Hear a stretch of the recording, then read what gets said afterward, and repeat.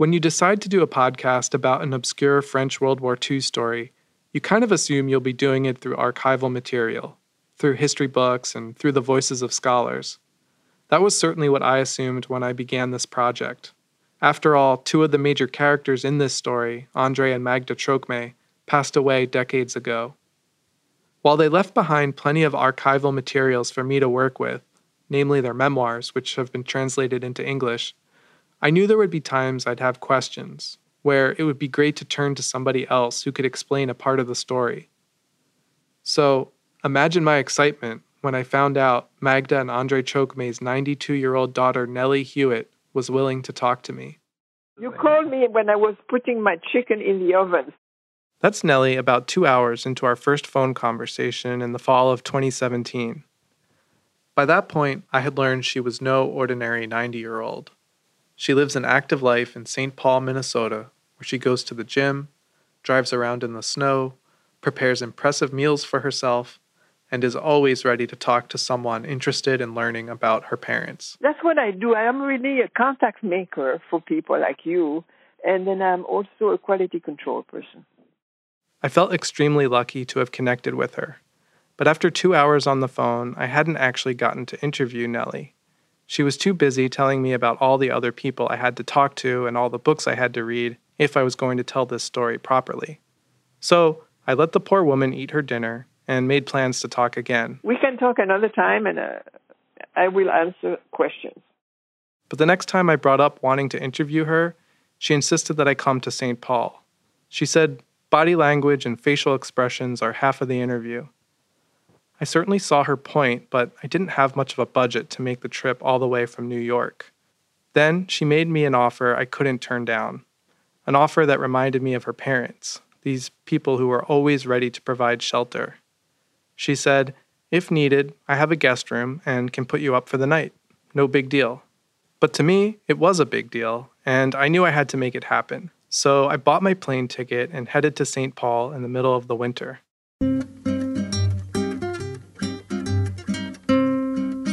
Of course, when my plane landed, it was snowing pretty hard. I called Nellie to tell her I would be taking a cab to her apartment, but she insisted on picking me up. She wouldn't hear otherwise. And so, a few minutes later, she was outside the airport, waiting for me in her SUV. Now, I really should have audio of this moment. In fact, I thought I had hit record, but I guess I was too distracted by my excitement of meeting her, and, to be honest, the anxiety of driving into a snowstorm with a 90-year-old behind the wheel, that I didn't notice my recording equipment was still on standby.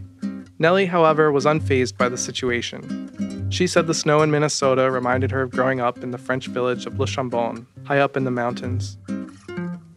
After lunch, a trip to her favorite bakery and a tour of her apartment, which was filled with relics from her parents, this energetic 90-year-old finally sat down to answer my questions. It was an exciting moment. I was about to get the inside story on the fascinating and inspiring lives of Magda and André Trocmé.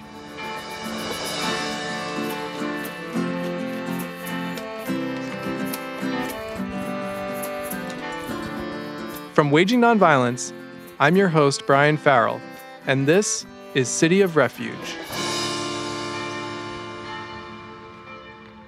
I'm ready if you're ready. Okay. I am not a historian. I am not an expert on World War II. I am not an expert on pacifism. I was just a high school French teacher. But I am witness to things that happened and which I understood at my level of being a teenager during the war. I was not involved in activities. I was too young to be in the resistance, but I could witness a lot of stuff. And I lived through the war years as the daughter of these wonderful people called André and Magda Trocmé. And so this is my claim to fame, which is not much of a claim. All that being said, just pick up one of the handful of books about Le Chambon and you're sure to see Nellie's name in the acknowledgments section, usually accompanied by a heap of praise and gratitude. That's because, as a dedicated steward of her parents' story, she has helped biographers and historians understand not only what her parents did during the war, but why they did it. And the why is really quite important. After all, Magda and Andre didn't just fall into resisting the Nazis and participating in this massive rescue operation. Certain things put them on that path. So, with Nellie's help, we're going to spend this episode looking at Magda and Andre's early years and the events, both personal and historical, that led them toward each other, as well as one of the greatest resistance and rescue operations of the 20th century. A quick warning, though. The next 5 minutes feature some graphic descriptions of war. Some people may want to skip ahead. Andre Trocmé was born in 1901 into a wealthy Protestant family in northern France. And since France was almost entirely Catholic, being Protestant meant you were part of a religious minority, one that had experienced serious persecution centuries earlier. Adding to his already outsider background was the fact that Andre was also German on his mother's side. But no marker was more impactful on Andre's early life than his class. Since Andre's father was a lace manufacturer, he had a very bourgeois upbringing and, consequently, lived a very sheltered life. Up until the age of 10, he was privately tutored, played only with his siblings or pre-approved friends, and never left the family's walled-in yard. His own realization of this privileged lifestyle was a major awakening. It happened one day when he was playing outside with his brother. It was an enclosed yard in the city, and there was a side door there that led onto the street, which the gardener used. This is Nellie again. And one day, Gardner forgot to lock the door. And those two boys heard the door creak open, and they saw this kid come in about their age, sloppy, dirty, with a cap askew on his head. Evidently a type of person they had never met before. This story is something Andre relayed in his memoirs. As a reminder, I'm using actors to read for him and Magda, who you'll hear in a bit. His face was pale, and a cigarette hung from the corner of his mouth. He examined us for a long time. Then, with pity, laughed mockingly and said, "You pile of shit." And then he went. And the two boys they knew it was not something nice. They had never heard that term. But they were shattered because they realized that they were very different from other people and other people who didn't like them. That did me a lot of good. He was the one who revealed to me the struggle between social classes, and I'm thankful to him. Not long after this life-altering incident came a far more devastating one: the death of his mother. She was killed in a car crash, which was the result of reckless driving by his father. And like any child experiencing death for the first time, he had a few disturbing revelations. It made him face the fact of death, that death was final, and it was an unacceptable thing. He also saw the toll it took on his father, who, even though it was an accident, truly believed he had killed his wife. For Andre, it was a harsh lesson on the unliftable weight that comes with taking a life. More death and killing were around the corner, though, as World War I approached. Not very long after his mother's death, Andre watched German troops roll into northern France, laying waste to much of the region, taking over his town, and actually requisitioning part of his house. Yet, for Andre, who had close relatives in Germany, the war gave him conflicted emotions. I was torn between two impulses. Part of me wanted to fight against the Germans and show them we were not afraid of them. But the other part of me was still the Andre with happy memories of Germany, who knew on some level that the soldier wearing the foreign uniform might be my cousin. Can you imagine the same family had to fight against each other and justify that kind of killing? It was unacceptable to him. That sunk in further as he saw with his own eyes the destruction of human life, still only 15 years old at the time. The true horror of the war was revealed to me one day when I met a miserable column of injured Germans making their way to the hospital. In the first row, I saw 3 men, all wounded and bandaged. The one in the middle had a ball of bandages instead of a head. He was obviously unable to see and stumbled and dragged himself along with the help of his comrades. When he got closer, I realized with horror that his lower jaw was missing. In its place were bandages from which clots of dried blood hung. In that moment, Andre learned what war looked like, and that the French, just like the Germans, were guilty of brutal murders. I could no longer hate this man without a face. I walked back home, disgusted and devastated. Andre's home life wasn't great either. His father was extremely strict and kept him on a tight schedule. There was not any playfulness. And the thing is that for a child like my father, who was a very creative, curious child, who wanted to explore, who wanted to be loved, who wanted to discover things, there was no room in that kind of schedule for a little fellow like him. He found relief in a rather progressive Protestant youth group that was comprised mostly of the children of laborers. It was an adjustment at first, as Andre felt out of place, again ashamed of his upper-class background. But the group helped him loosen up, and through it, he discovered the power of solidarity. At one point, the group decided to bring food and other supplies to the suffering Russian prisoners of war. Such an action was forbidden and punishable by the occupying Germans, but they found a sympathetic German guard who looked the other way. Despite all these experiences leading him toward a hatred of war, violence, and oppression, Andre was still a confused teenager. The path toward a different kind of life, one that was in sync with his beliefs, had not yet emerged. The incident that would change all that was a run-in with a different kind of German soldier, who was stationed on the top floor of his house. He stopped, looked at me kindly, and asked, "Are you hungry?" He offered Dad some bread, some black German bread. It was stamped with the letters KK to mark that it was military issued. But in French, it is caca. And Dad said, I don't want any of your caca bread. "No," I answered. "I'm not hungry, and even if I were, I wouldn't take your bread because you are an enemy." It was at that point Andre realized the soldier wasn't carrying a gun. So he asked him, "Why don't you wear a weapon?" The soldier explained that he was a Christian pacifist and that he would serve his country without bearing arms. And that just lit a light in my young father's curiosity and mine. "But how do you manage that if you're a soldier?" I asked. The man said that he was a telegraph operator, a dangerous position because it involved being on the front lines, but one that also didn't require a weapon. In that brief meeting, my nationalism and my respect for the military collapsed. I saw the war for what it was, a frightful chaos in which belligerent men, alternately criminals and victims, disobeyed God and took what they claimed was justice into their own hands. Andre felt he had met a true Christian, or at least what a true Christian should be, in its simplest form. Of course he refused to shoot.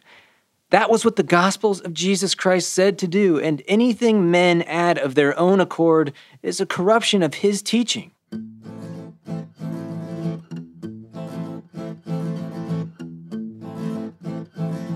The war continued to rage on, and by early 1917, Andre's family was forced to evacuate their demolished city, along with the rest of the entire civilian population.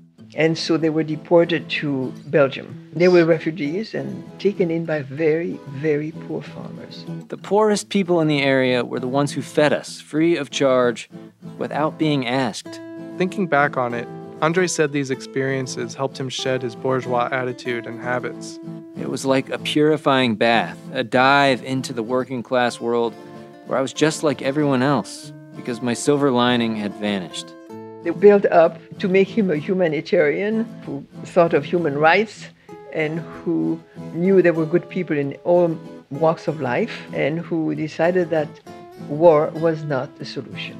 After 2 years in Belgium, the war finally ended and the Trochmés were able to return to France. So much had been destroyed, including most of their city and home. While rebuilding efforts were underway, the family moved to Paris, where Andre finished high school and started his theology studies at the Sorbonne. During his first and second years there, he came into contact with more young people opposed to war. In fact, much of the world was opposed to war, having just witnessed the horrors of World War I, in which 18 million people had died, including 6 million civilians. There were popular anti-war poems, books like All Quiet on the Western Front, and songs. There'd be no war today if mothers all would say, I didn't raise my boy to be a soldier. Despite all this anti-war fervor, refusing to serve in the military was still illegal and seen not only as cowardice, but as a form of treason. In France, military service remained compulsory for all eligible young men. The people who tended to refuse were usually communists and other radical leftists. who saw war as strictly for the benefit of capitalists and imperialists. But there were also extremely principled Christians. These were people who believed "thou shalt not kill" and "love thy enemy" were truths to live and resist by. Although Andre agreed with this sentiment and watched a few of his friends and classmates refuse military service, he wasn't ready to take such a public stand. Not only was conscientious objection a criminal offense in France, both the Catholic and Protestant churches supported the state in its prosecution of such offenders. So Andre decided to get his required service time out of the way and enlist in the army. He was 19 years old, and while it angered his friends, he had a certain rationale beyond self-preservation. He wanted to do it because he could see how the military people lived, what soldiers were like, what were their thoughts. His upper-class background was still weighing him down. He knew if he was going to become the kind of minister that served working-class communities, he would have to better relate to them. Of course, as much as he was studying other soldiers, they were studying him.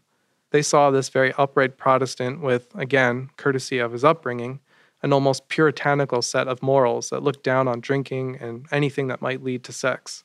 And again, in his memoirs, there's a description of the life in the barracks, of the vulgarity of the men who were trying to get him drunk, who were trying to get him to go to the brothel. And he drank tea, and he became sort of an oddball. Then there was the whole no-gun thing. Following in the footsteps of that young German soldier he had met, Andre decided he would never carry a gun. So he kept his army-issued rifle and ammunition locked away in the armory, without ever really telling anyone. This only became a real problem when he was sent out on an actual mission in Morocco. His commanding officer had no idea his soldier was without a weapon, and was furious upon finding out, telling him that he could be court-martialed and even executed for such behavior.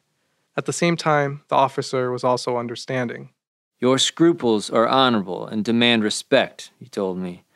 "I tell you what, I will ignore your case for the time being. But if we are attacked and you cannot execute my orders to fire in self-defense, you will be court-martialed and only God knows what will happen to you after that." Fortunately for Andre, the officer never had to make that call. Andre was eventually sent back to France and discharged.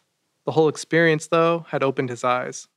Facts that I have realized little by little about the behavior of colonists and especially of the military leave me transfixed with horror. What a monstrous debt of sin the French are accumulating in North Africa. He realized he could never serve in the military again and call himself both a pacifist and a Christian. There was no reconciling these beliefs. It was time to choose a path and accept the responsibilities that came with it.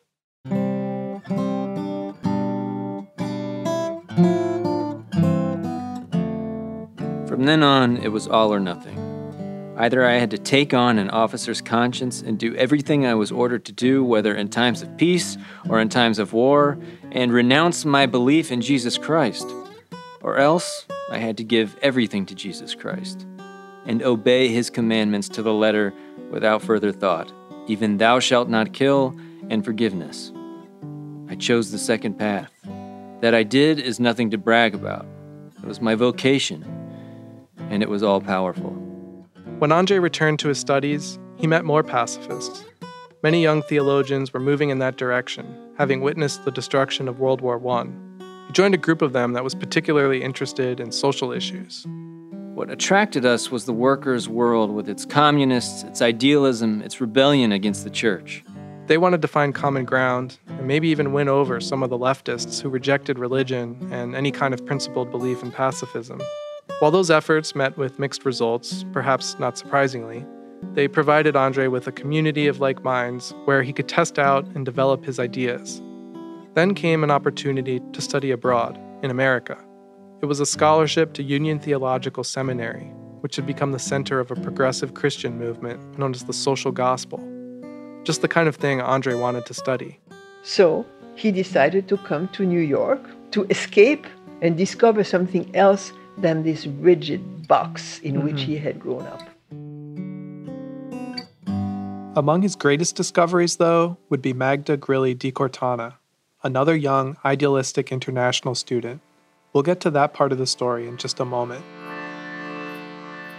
First, I'd like to say a few words about Waging Nonviolence, the publication behind this podcast.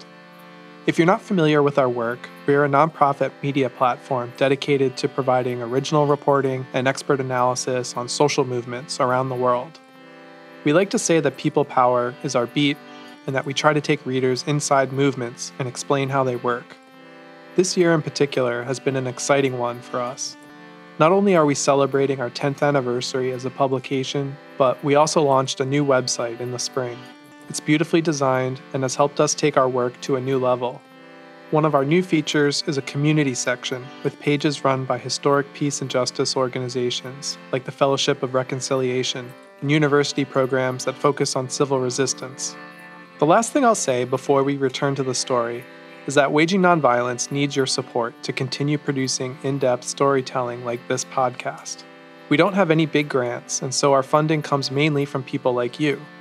If you enjoy what you're hearing, or have read the site with any regularity over the years, we need you to help out.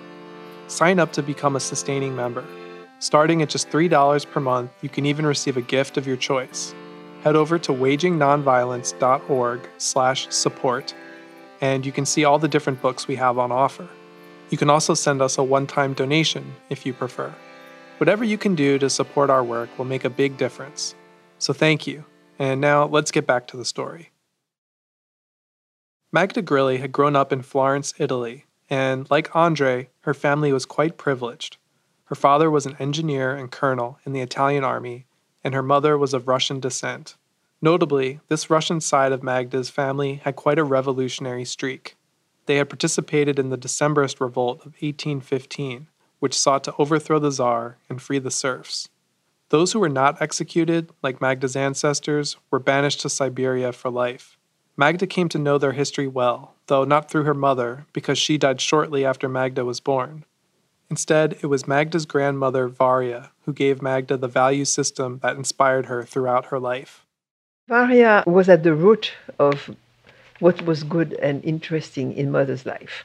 And she infused my mother with all those ideas of human worth. Sadly, Magda's father couldn't bring himself to spend time with her because she reminded him of the wife he had loved and lost.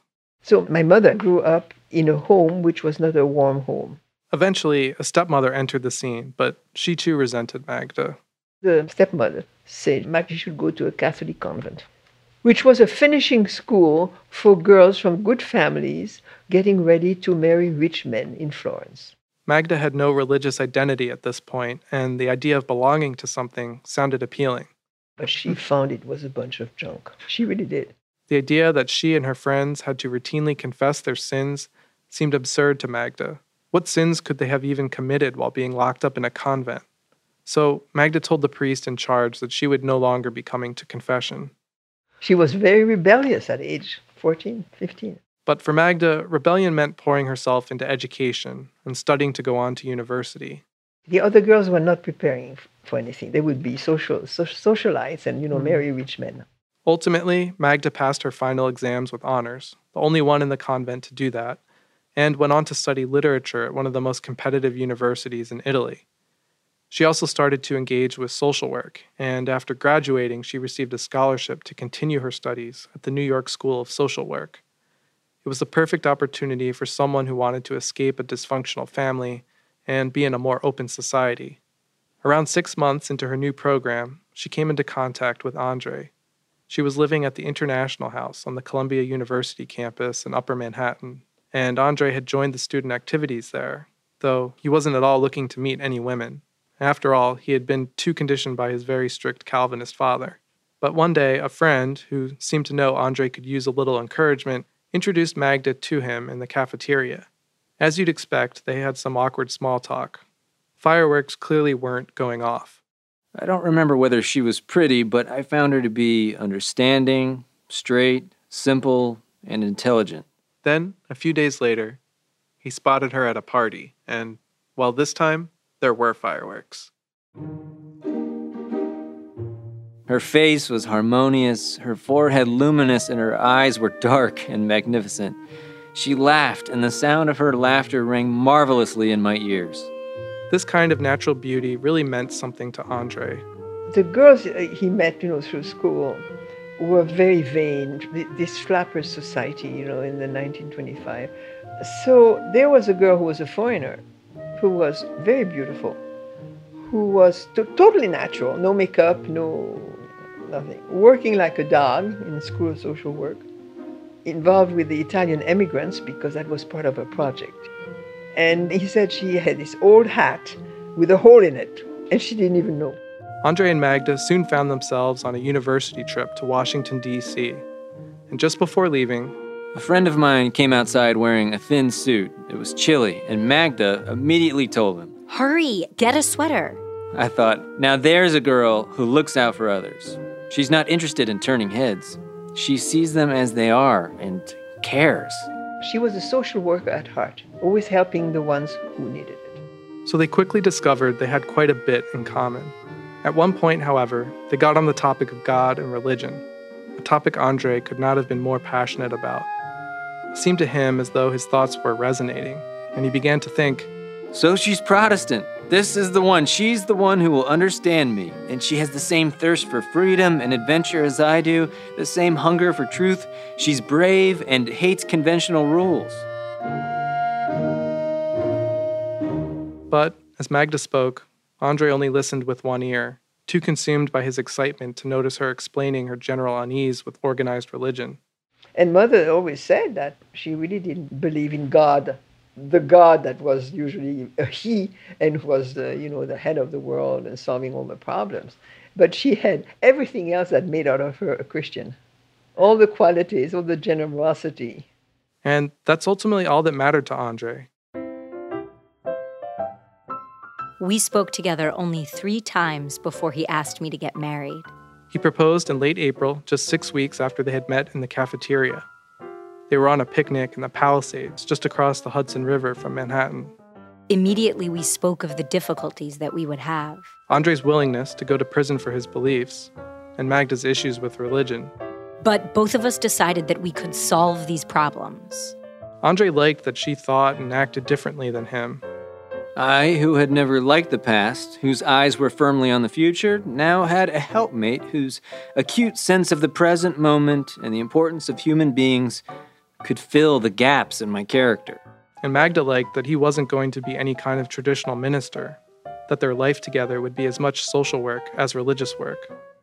A kind of revolution rather than fruitless rantings between 4 walls, a fight against the traditional and the sterile.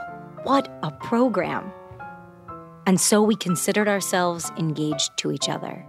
Their plan was to have a simple wedding in New York after the school year and their programs had ended. Then, like the young, peaceful revolutionaries they were, they would sail to India to meet Gandhi and study nonviolence firsthand. They knew what was happening in the world. They knew about Gandhi. They were not in a closed bubble. Andre had already begun saving for the trip. Since arriving in New York in the fall, he had been a French tutor for none other than the 2 youngest boys of John D. Rockefeller, son of the original oil magnate. It was a bit of a lucky break, and needless to say, the job paid quite well, but not enough to cover both his and Magda's expenses. The plan was that they would hire themselves out on freight boats, which was done at the time. After spending enough time in India, they would sail back to France, where Magda would finally meet Andre's family. It seemed like the perfect honeymoon for these two, but the only problem was Andre's father didn't approve. Just lacerated them. I'd say, you ran around enough, you are a minister, it's time you come and take a parish, and northern France needs you badly. Andre was too dutiful to say no to his father and a direct appeal to responsibility, so they had to give up on their plans. Farewell, Gandhi. Farewell, Eastern dreams. Instead, Andre and Magda went straight to France to get married and start their lives together. It was the summer of 1926. They would have only a few years before storm clouds would once again overtake Europe.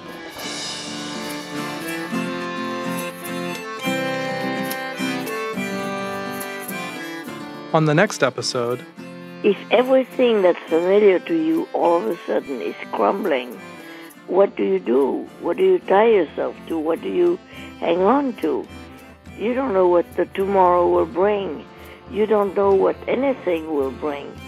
And those 2 men said, well, actually the basic thing from which we live has not changed. And that was very, very soothing to hear that. City of Refuge was researched, written, and produced by me, Brian Farrell. Magda and Andre Trocme are performed by Ava Eisenson and Brian McCarthy. Our theme music and other original songs are by Will Travers. This episode was mixed by David Tadashore. For more information on what you just heard, please go to our website, wagingnonviolence.org. There, you'll find a transcript and show notes with information about our sources, music used, and much more.